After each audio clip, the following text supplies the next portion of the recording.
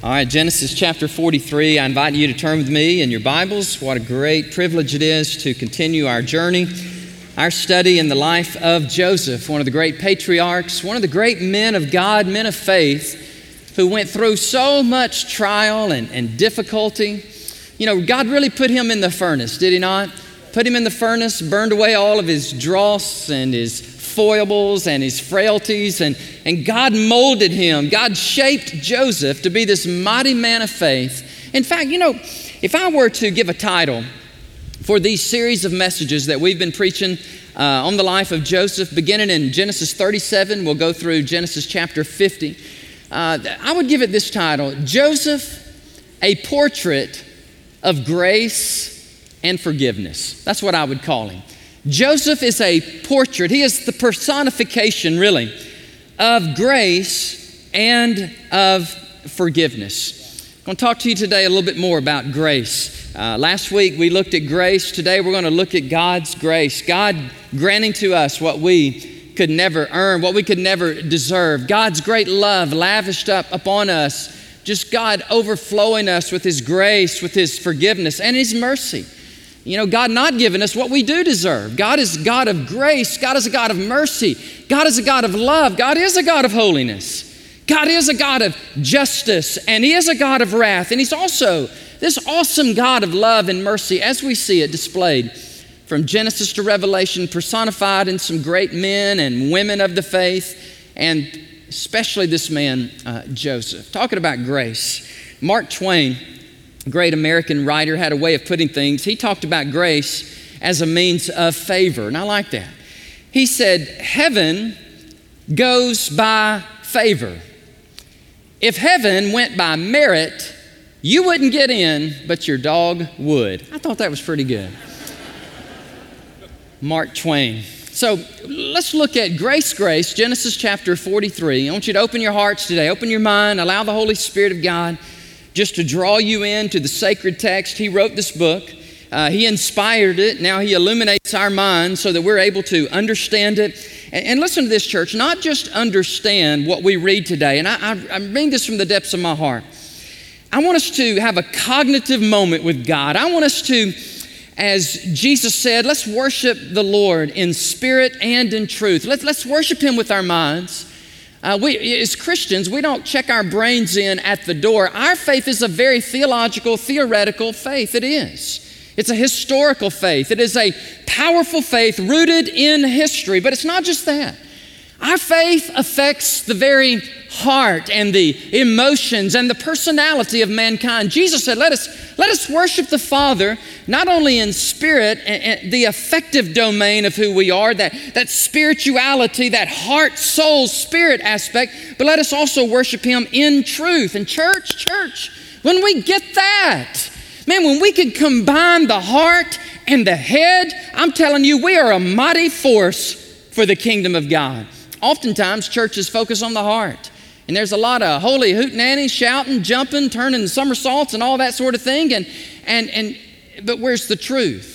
And then there are the other side. I mean, the theologues, the erudite, you know, the arms crossed and looking down and studying. Yeah, okay. I want us to study, but I also want the Holy Spirit of God to apply it to our lives. Because here's where we're going with this. This is going to be very uncomfortable for some of you today.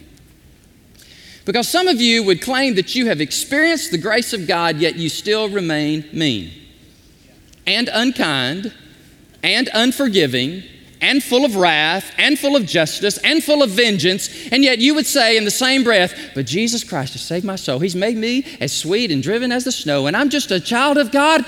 Listen, I want it to do both. I want to see the Spirit of God come into you, and then I want to see Him change you for the better. Is that okay? If you're happy and you know it, clap your hands. Come on now, church. Come on now. If you're happy and you know it, say amen. Amen. So the Lord's going to speak to us today. I believe it through His Word. I want to receive it, and I want Him to change me more into the likeness of Jesus Christ.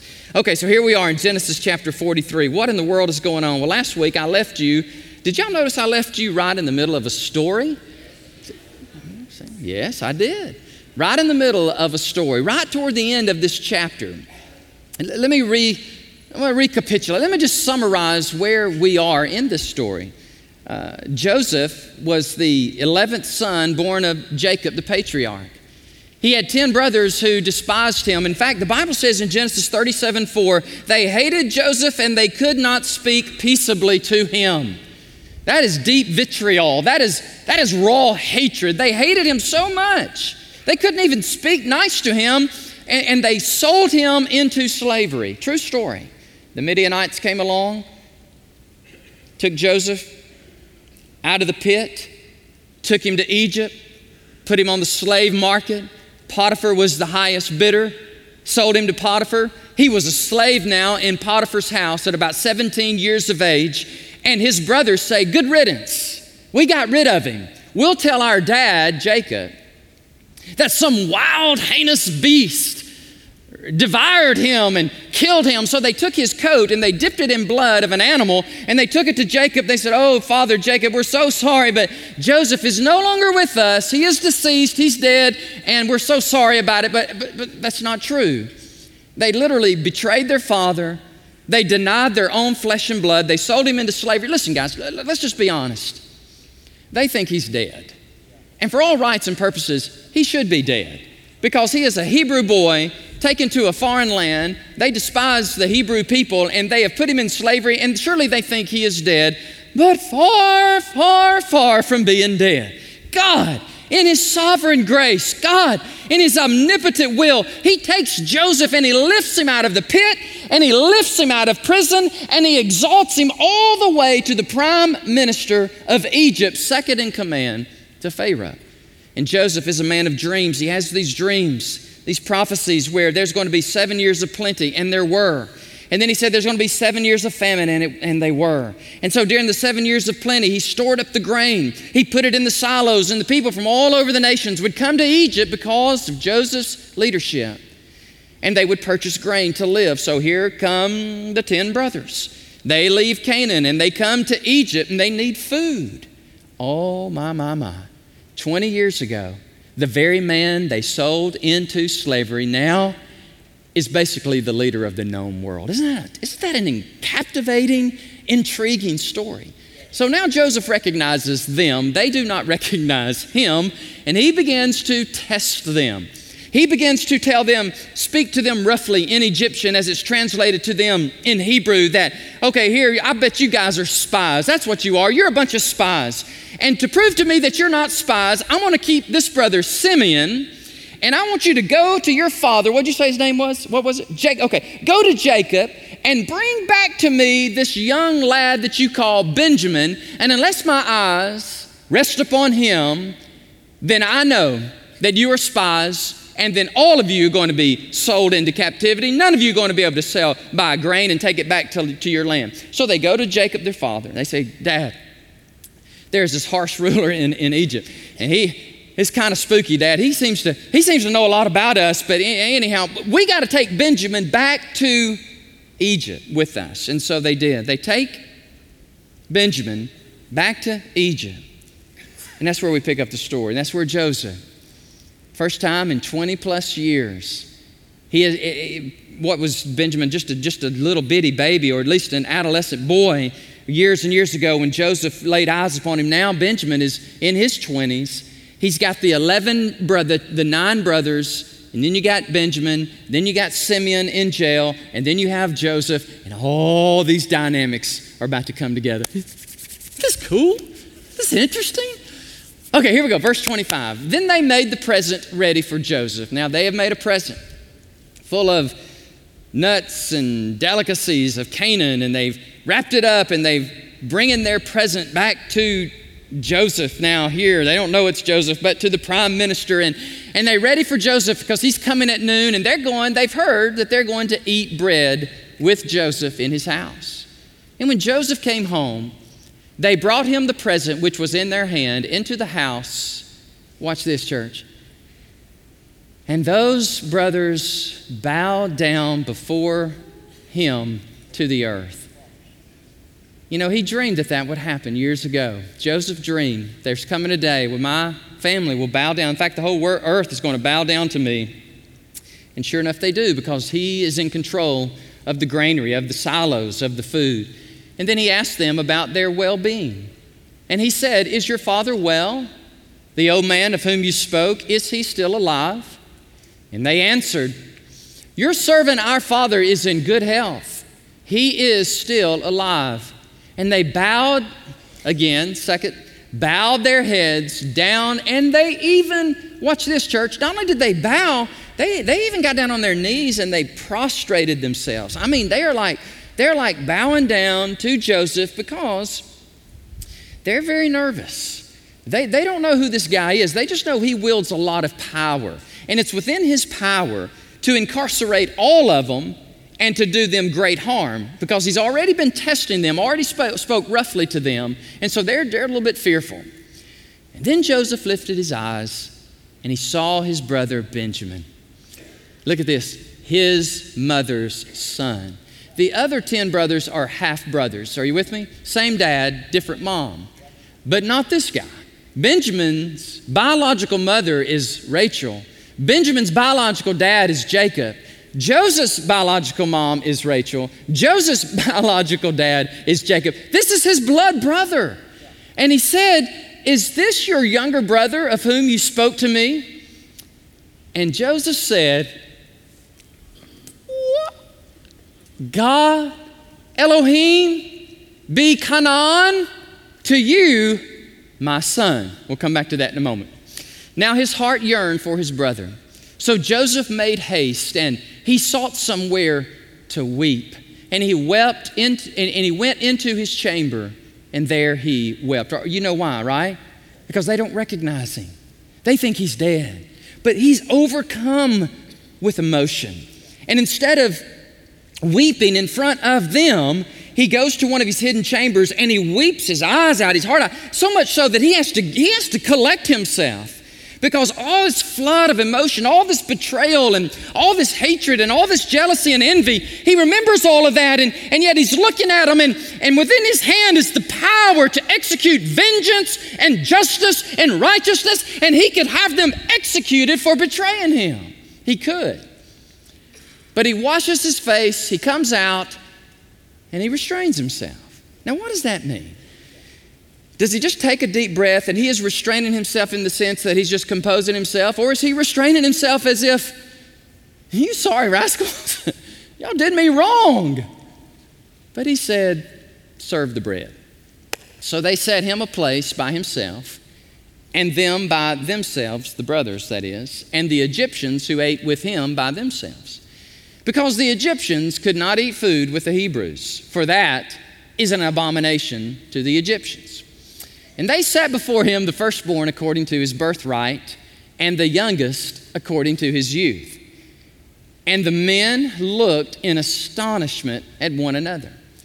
Then he took servings to them. Now Joseph is doing this. Now in my study, I cannot figure out, is Joseph literally getting up from the table and walking over and serving those men? If so, then a portrait of grace and forgiveness is too shallow. I don't know what to call this guy, because he is literally going and serving food to his brothers who tried to kill him.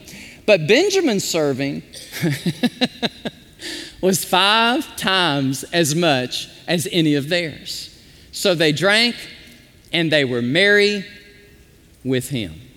So what I want us to do today, I want us to walk through this narrative. And as we just kind of weave in and out of the sacred text, I'm praying that the Holy Spirit would teach you much today. He would give you much theology, and you would learn, which is a wonderful thing. I guess that's the teacher in me. I love to teach the Word of God. But more importantly, as we interact with sacred Scripture, I'm praying today that the grace of God would overwhelm you. That those of you that are far from God, you think you're too dirty, you think you're just so sorry of a scoundrel that even God himself could not forgive you. I'm praying that the Holy Spirit of God would bring you in so intimately, so closely with conviction that you would fall on your face before God. You would repent of your sins. You would cast your faith and trust upon him. And that is my prayer. And my second prayer is this. Oh, Father, I'm praying today, not only for the salvation of those who are far from you, but Lord, also the restoration of those God, that they know you. But Lord, there's still hatred, and there's still vengeance, and there's still anger pent up within them. And God, I pray that you would remove that sting out of their lives today. God, I pray that you'd set them absolutely unequivocally. God, would you set them free in the name of Jesus by the power of the Holy Spirit? God, you say in your word that with men this is impossible, but with God all things are possible. So I'm trusting you, Almighty God, Father, Son, Spirit. Would you set people free this very day, God? Draw us into the story of Joseph, God. Let us learn from him, and then let us leave this place changed individuals. In Jesus' name I pray. Amen. All right, so as we're walking through the story today, the first thing I want you to notice is this somber moment. I've read it for you. I'm trying to recreate what is going on 4,000 or 5,000 years ago as this albatross of guilt is hanging on these brothers. And by the way, they can't get over it. They can't get over the fact that this calamity and this ill will is coming to them because of what they did 20 plus years ago to their brother. And I've shown you this in Scripture. That's just how they think. That's how they feel. They feel that this omen or this bad news, all of these events are coming about because of their sin in the past. And so their albatross of guilt weighing heavily upon their souls. This man in charge, we have no idea who he is, except he has lots of power and he can execute us or he can pardon us. But what will he do? Will he seize us and make us slaves? Will he reveal his true identity? Will Joseph do that? Will he rebuke his brothers for their backstabbing crime of betrayal? Will he remind them of his dream that he dreamt as a 17-year-old boy doing his father's bidding, doing his father's work? What will he do? What would you have done? The hammer of justice is within your hand.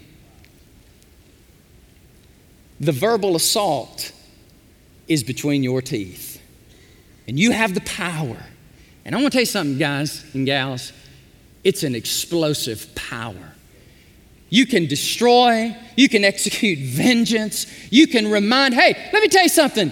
You bunch of sinful, sorry scoundrels. I'm Joseph. I'm the one you sold into slavery. Stewards and servants, come. We're going to execute these boys right here and right now. But glory to God, that is not what he did. And glory to God, that's not what he did to you and me, because Jesus Christ, the Son of God, took all the wrath of God, took all the justice of God, and bore it on himself.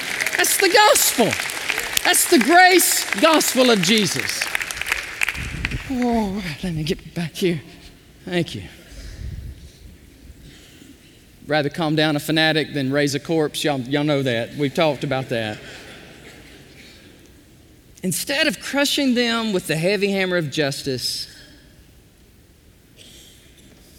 he extends grace. Bert Friesen was his name. He was an officer in the Army, the Battle of the Bulge, Germany, 1944. Bert Friesen was leading his comrades, Mike, who was leading them into battle.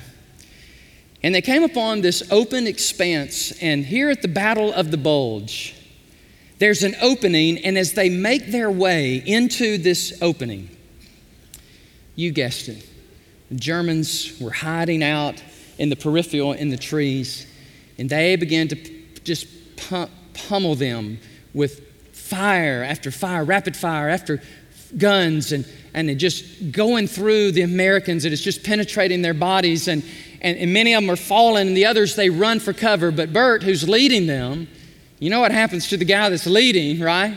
Well, he takes the bullets first, and 2 bullets pierce his legs. He drops to the ground. Bert Friesen is he's just a guy. I mean, he's just a guy that loves his country. He was at Wheaton College with Billy Graham and Ruth Graham. They were buddies in school together. And now he's a young man fighting a war on foreign soil, and he's coming in and out of consciousness. He knows this is it. He's about to go. He's about to die.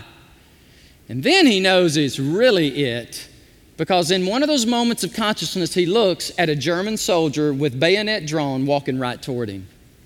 It's kind of like, Lord, I'm coming home. This is it. Bert Friesen's mom taught him a song when he was a little child. The song, I've never heard this song, but I know the title. It's called Jesus Whispers Peace, okay? And so he knows he's going to see Jesus, so he just starts singing this song. Now, to have the wherewithal to do this, by the way, I've researched this, I've studied this, I've looked at multiple accounts on this. This is a true story. He is singing, Jesus whispers peace, the bayonet is drawn, and the German soldier stops, and in German he says, sing it again. And Bert Friesen, I don't know if he knows German or not, but he just looks at him and he thinks he understands, so he just starts singing it again. And that German soldier reaches down, puts his arms underneath that American soldier. He picks him up and he walks him to the American line and he lays him down at the feet of the medics. And both sides are absolutely aghast. They are astounded. Nobody can shoot. Everybody is watching what is happening as this soldier puts that man at the feet of the medics, and then he goes back to his camp. Grace,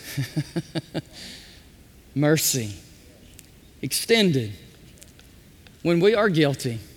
Those brothers are very guilty. The hammer of justice, of retribution and revenge is in our hands. What do we do? When the instrument of revenge is between our teeth or at our keyboard, what do we do? Do we give people a piece of our mind or do we give them a portion of our heart? He said, now preacher, now you're going to meddling. Now you go back to Joseph. I don't want to talk about me. I want to talk about Joseph. Joseph, good story. Get the band up here. Let's sing again. I'm hungry. Let's go home. No, let's don't. Let's let the Spirit of God speak. Who among us is bitter today? Who among us is angry today? Who among us is having a hard time forgiving your spouse, your ex-spouse, your son who has sorely disappointed you and won't even speak to you, a mom or a dad, a pastor, maybe even this pastor? I learn almost every week I offend somebody. I got that gift. I got the gift. And people get offended. Well, you said this, or you didn't say that, or why'd you look that way? Why'd you look this way? And you hold that in. And you're just like, I'm just angry.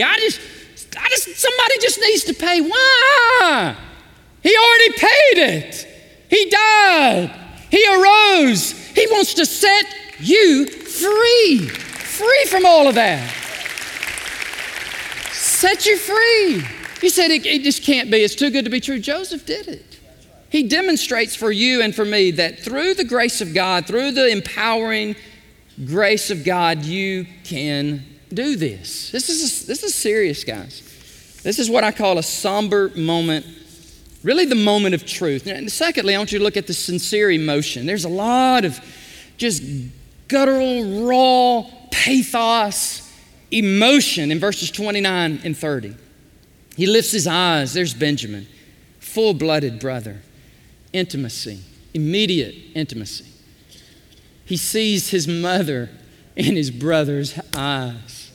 He sees the facial features of his father, Jacob. There's a moment here. And what will he say? Well, here's what he says. He says, Elohim Canaan. He says, God be gracious to you. Listen, when you are squeezed, what comes out of your mouth is going to reveal what's truly in your heart. And the two things that are in the heart of Joseph that are on his lips are God and grace. Isn't that good? God, Elohim, be Canaan to use the Hebrew word meaning love and favor and mercy and kindness. And Joseph, he just extends that to him and to them. And then verse 30, the Hebrew there, it says his heart literally shriveled. No, serious. In verse 30, man, I'm going to have to get glasses before it's all said and done, y'all. It happens when you turn 30, like me. You just have to turn it. Plus 21. Now his heart is it Kamar? I think it is Kamar. His heart Kamared. It shriveled for his brother. Listen, guys, Joseph is overwhelmed by emotion. On the one hand, you got these guilty guys that tried to kill him. On the other hand, you got Benjamin, who's very innocent. He was not part of the ploy to try to destroy him. All these emotions are stirring. And then in verse 31, Joseph does something so powerful. He weeps. It's just too much. It's just too much. He just weeps. You know, the Bible talks about people who weep. You said they're weak, right? No, that's not what I said. David, the greatest king of Israel. In the Old Testament, the Bible says in 2 Samuel 18:33 that he wept, I mean a loud weeping. Oh, Absalom, oh, Absalom. He wept huge crocodile tears. Jesus, in John chapter 11, verse 35, all of us can memorize scripture, amen? Because that's Jesus wept. You've memorized the whole verse. That's what it says. Jesus wept. Why? Because of Lazarus, who had died. And then in Hebrews 5:7 it says, and Jesus offered up prayers and supplications with vehement cries and tears to him. So the Bible talks about men of God, men of faith who weep, who show emotion, who show vulnerability, who show transparency. And I just want you to know, my friend, that is okay. That's okay by God. If the Son of God can show emotion and he can weep and be vulnerable and be transparent, so can we, and so can Joseph, and so can David. And so he comes back and he just weeps his heart out.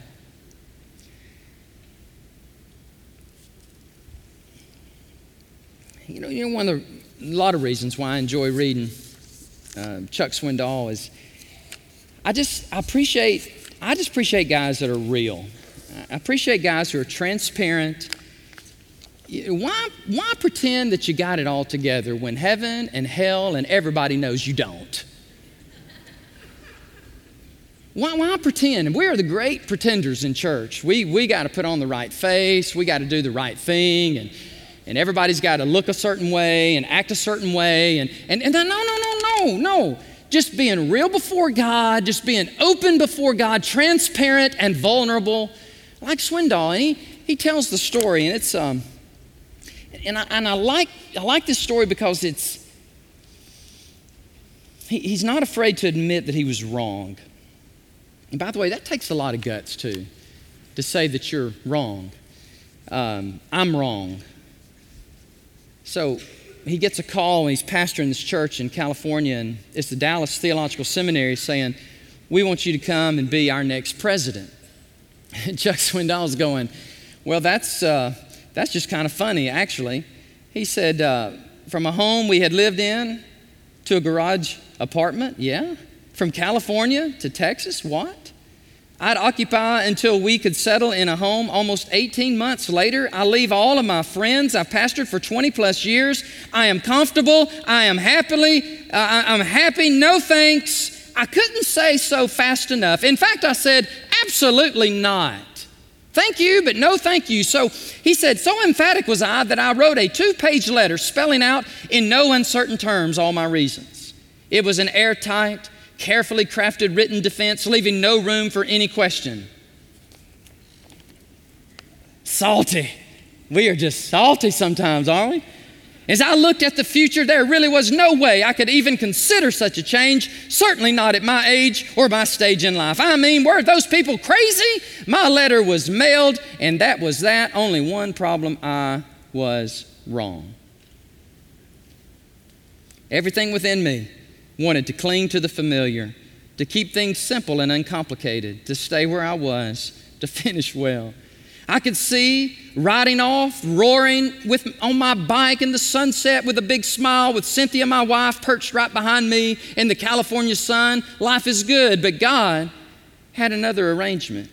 And the changes have been even more than I expected, but we are exactly where He wants us to be, doing exactly what He planned for us, accomplishing exactly what He had all along wanted us to accomplish. And He's just very real. He's just very open, saying, I was happy and I was here, and God put me here. Since He's written this book on Joseph, He has moved out of Dallas Theological Seminary and back to the pastorate. But listen to these words, what he says. There have been times in my own life when I've had doubts, when I've stumbled over great cracks that appeared in my world. I've had those times when I climbed into my own bed and I wept. Great Hills, listen carefully. I wept and I cried to God, just as many as you have. Such is life, especially when you decide to be real rather than protect some kind of I've got it all together image.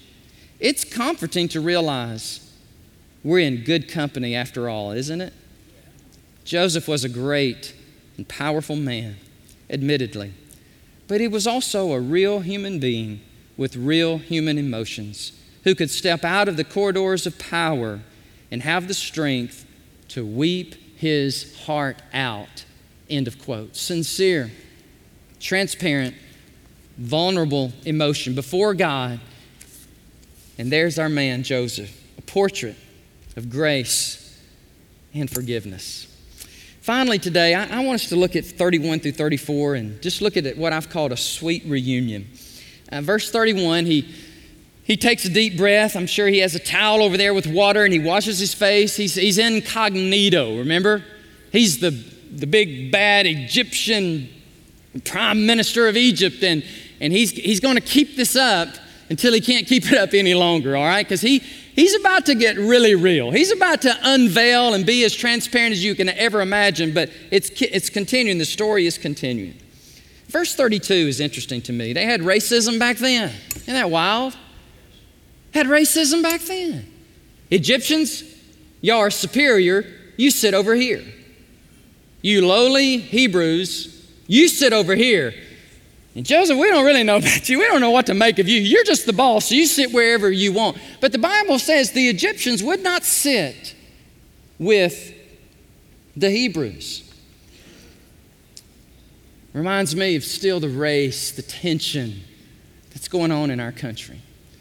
Last week, I asked you, I pled with you, would you go out and would you do a deed of kindness to someone of a different color, a different creed, a background, nationality? Would you, if you saw a police officer, would you reach out to them and love them? I just want you to know I did both. I'm not going to ask you to do something that I'm not willing to do. I was able to do all the above, and I loved every moment of it. I hadn't planned on saying this. Would y'all let me share a story with you that I hadn't planned on saying, and you don't judge me? Is that okay? Say, yeah, right, buddy.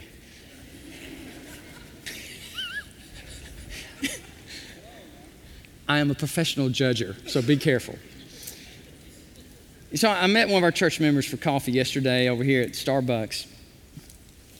You had a great conversation, and Chris, you'll testify, you'll witness for me. Doreen, are you here? Would you just stand up for a minute? Let me just, I'll take a look at this later. Stand up. This is Doreen. Y'all say hey. Hey, Doreen. God bless you. So I'm there at Starbucks, and Chris and I, we've had a great time. We've met, we've prayed, we're happy. We got a plan. We're about to go leave Starbucks, and Doreen, I hear this voice, Pastor. I don't know many pastors in Starbucks, all right? So I turn around, and it's her. And she's got this big old smile on her face, and she walks up to me, and she hugs me. There's a group of African-American guys, about 5 of them, sitting right here. I don't know if you know this or not. And they're all looking, and here's this old white-haired white guy over here hugging this sweet black lady, and people are just watching us. And then she said these words. Can I say these words?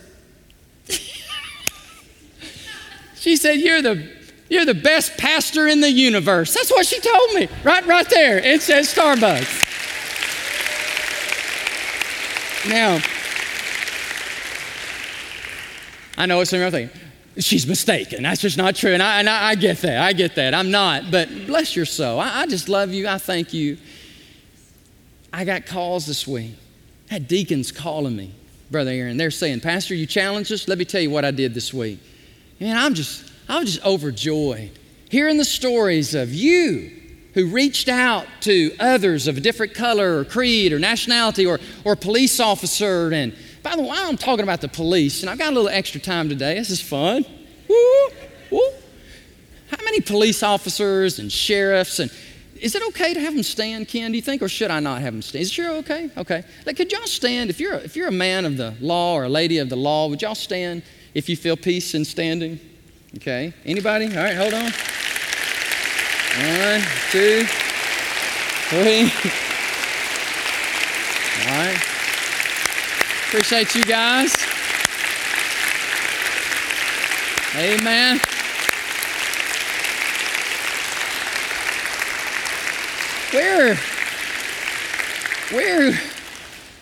And we got some others. They're just not here, Terry. I don't see Mike. He's about 8 feet tall. You'll be able to spot him. But there's others of those guys. And I love those guys, appreciate those guys. And I tried to go to my San Antonio Friday night. Ashley and I are down there with our daughter. Did I tell y'all my daughter got married? I'm okay with that? All right, did I tell y'all about that? Okay, good. We went and saw her. It was fun. 2 police officers there. And I just loved on them, reached out to them. And they reciprocated. They were blessed. And so I thought, man, God, help us. Help us do these little things. May they have this exponential, cumulative impact as we just love people, bless people, encourage people. And I'm learning this from Joseph. I'm watching him. He's kind and he's gracious and he's forgiving. And okay, so watch this, what happens in verse 33. This is one of the coolest things in the Bible. Y'all ready for this? Okay, so they have the brothers sit before Joseph. Reuben, to the oldest, is sat all the way down to Benjamin, the youngest. And when the Bible says in verse 33 that the men looked in astonishment at one another, wouldn't you? No, listen. The Egyptians look at the brothers and say, you, come here. You sit here. Okay, you, come here. You sit right here. All the way from Reuben to the oldest to Benjamin to the youngest. And they're going, oh my word, this is spooky. How in the world did they know that I was older than him and that he was older than him? How? And y'all know what the odds of that is? I'm going to tell you what the odds are. Take all 11 numbers and multiply them together. It's 39 million, I think 950,000. It's 1 in 40 million that you would get that right the first time. Thank you, Dr. Morris, Henry Morris, PhD, University of Minnesota, civil engineer, director at Virginia Tech University, president of Christian Research Institute. He said he did the math. 1 in 40 million that you would get every person in their birth order all the way down to Benjamin. These guys are like, what is going on? I mean, they're astonished. They are marveling. Would you marvel in a moment at the grace of God? Would you not just be astonished? I mean, my word, look at you. You're alive.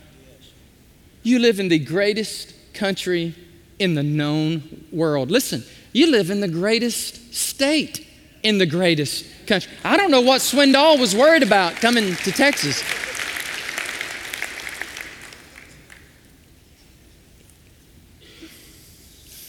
You drive a car.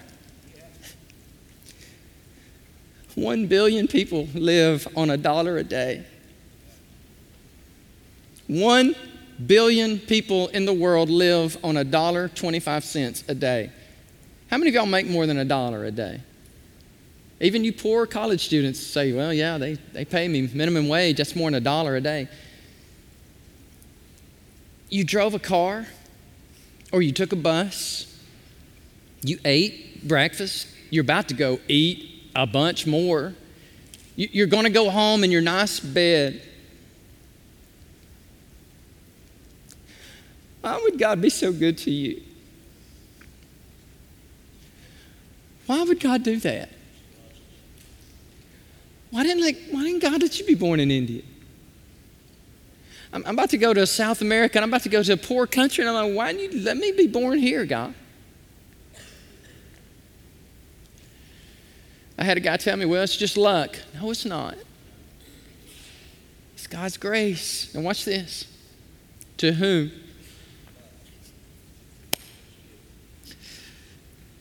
Much is given. Very much is required. If God has been so gracious and kind to you, how in the world could you harbor bitterness toward another brother? If God has been that kind and loving and just monumentally blessing your life, how in the world could you not say, whoa, time out. Let me just do one of those moments. Let me just slap my face here and just wake up. You know, the enemy is so crafty. He whispers in our ears. He wants us to feel offended. He wants us to get our feelings hurt. This church disappointed me. I'm just waiting till you disappoint me. This wife I married, she's pitiful. I'm just going to turn her in for a new one later on. And this is how we just live with this enemy whispering on us. Because here's the deal. Here's the deal. If we get right with God, if Jesus Christ becomes our all in all, and we are sold out for the kingdom of God, and we take this American life and all of its wealth and all of its blessings and all of its influence, and we say, God, I just give it away, man, the world will be reached for Christ. But as long as the enemy can keep you with your feelings hurt, with your arms crossed and your angered brow, as long as he can keep you on the edge and just full of bitterness and full of anger and rancor and wrath, and just as long as he can keep you there, you are useless for the kingdom of God. I'm praying the Spirit of God would just say, get off of that ledge. Get off of that ledge of being angry. Get off of that ledge of just retribution. Get off of that ledge of punishment and wrath and anger and fierceness, and just get on. Woo! Just get on out here where it's free and you can move around and you can be happy and you can forgive and you can have joy and you can have mercy. You can have compassion. You can say, God, this is my life. And Lord, I give it. Let me tell you something, guys. It is free. It is freeing to just be experiencing God's grace and then extend that grace to others. Man, I'm tired. I'm going to catch my breath. What has God said today? Has He said anything to you today?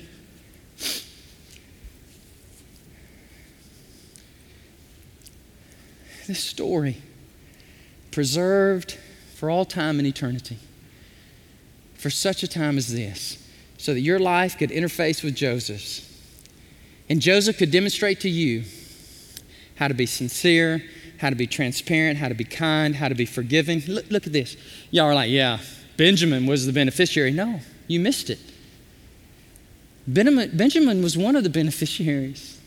He fed all those brothers.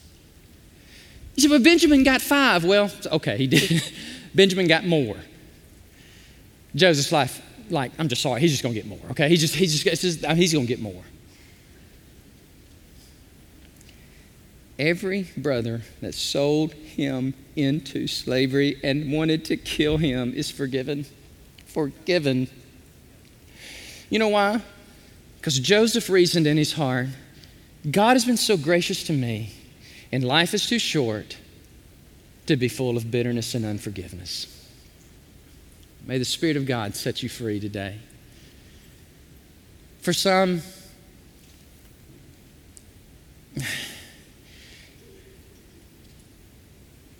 the transformation needs to happen.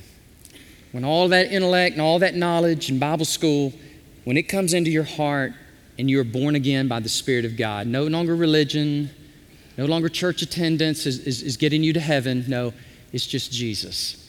And you're transformed by the grace. As my friend Kyle Miller says it, the gospel grace of Jesus Christ. I love that.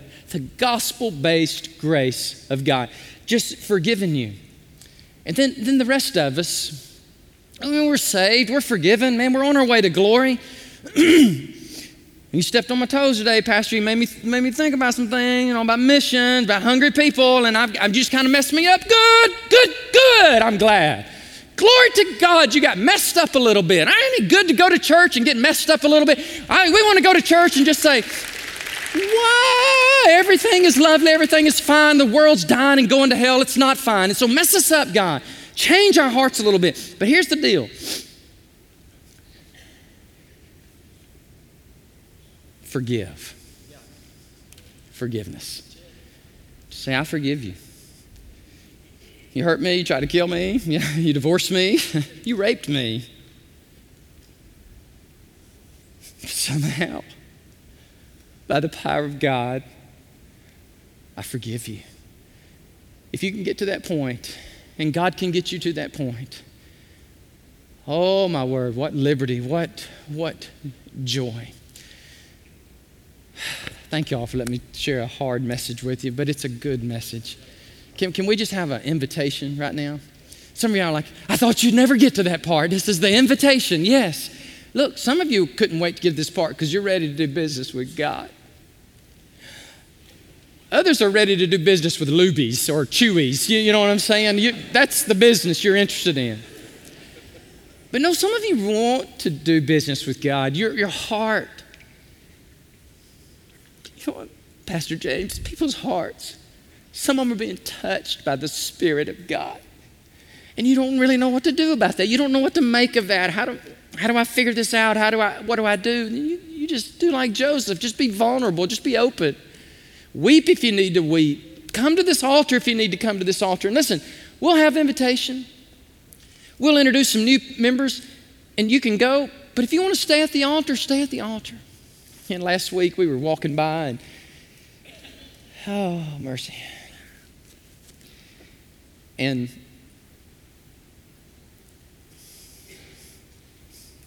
it was about 1 o'clock.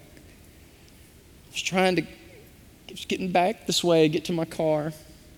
And I looked in the sanctuary and I was like, did they not know they can go home? And I saw all these people talking, all these people laughing. I said, God, you're shining upon your church. It's a sweet day when you don't want to leave. You know what I'm saying? Some of you are like, well, I don't have that problem. I'm hungry. Please hurry up. No. I get you.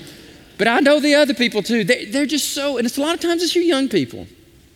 Some of y'all got the spiritual gift of hanging out. You know what I'm saying? You just like to hang out, and I love that.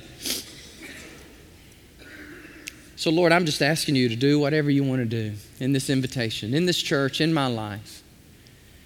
God, may we be a grace-based people. And Lord, it starts with me. It starts with us. And Lord, there are some who've been offended so violently, so egregiously. It would take an actual miracle of God for them to forgive. But God, last I checked, you are the God who created the world, the God that rose from the dead, the God who wrote a book called the Bible, the God that can do miracles. Lord, would you help him? God, help her in this moment to do what Joseph did, to be a portrait of grace,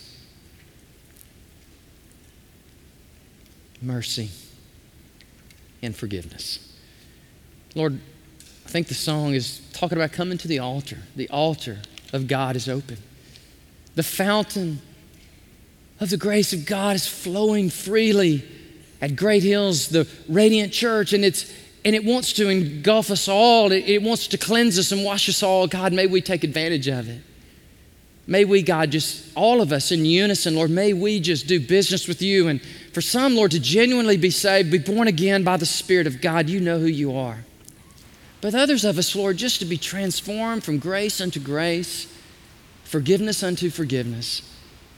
And I'm praying this in Jesus' name.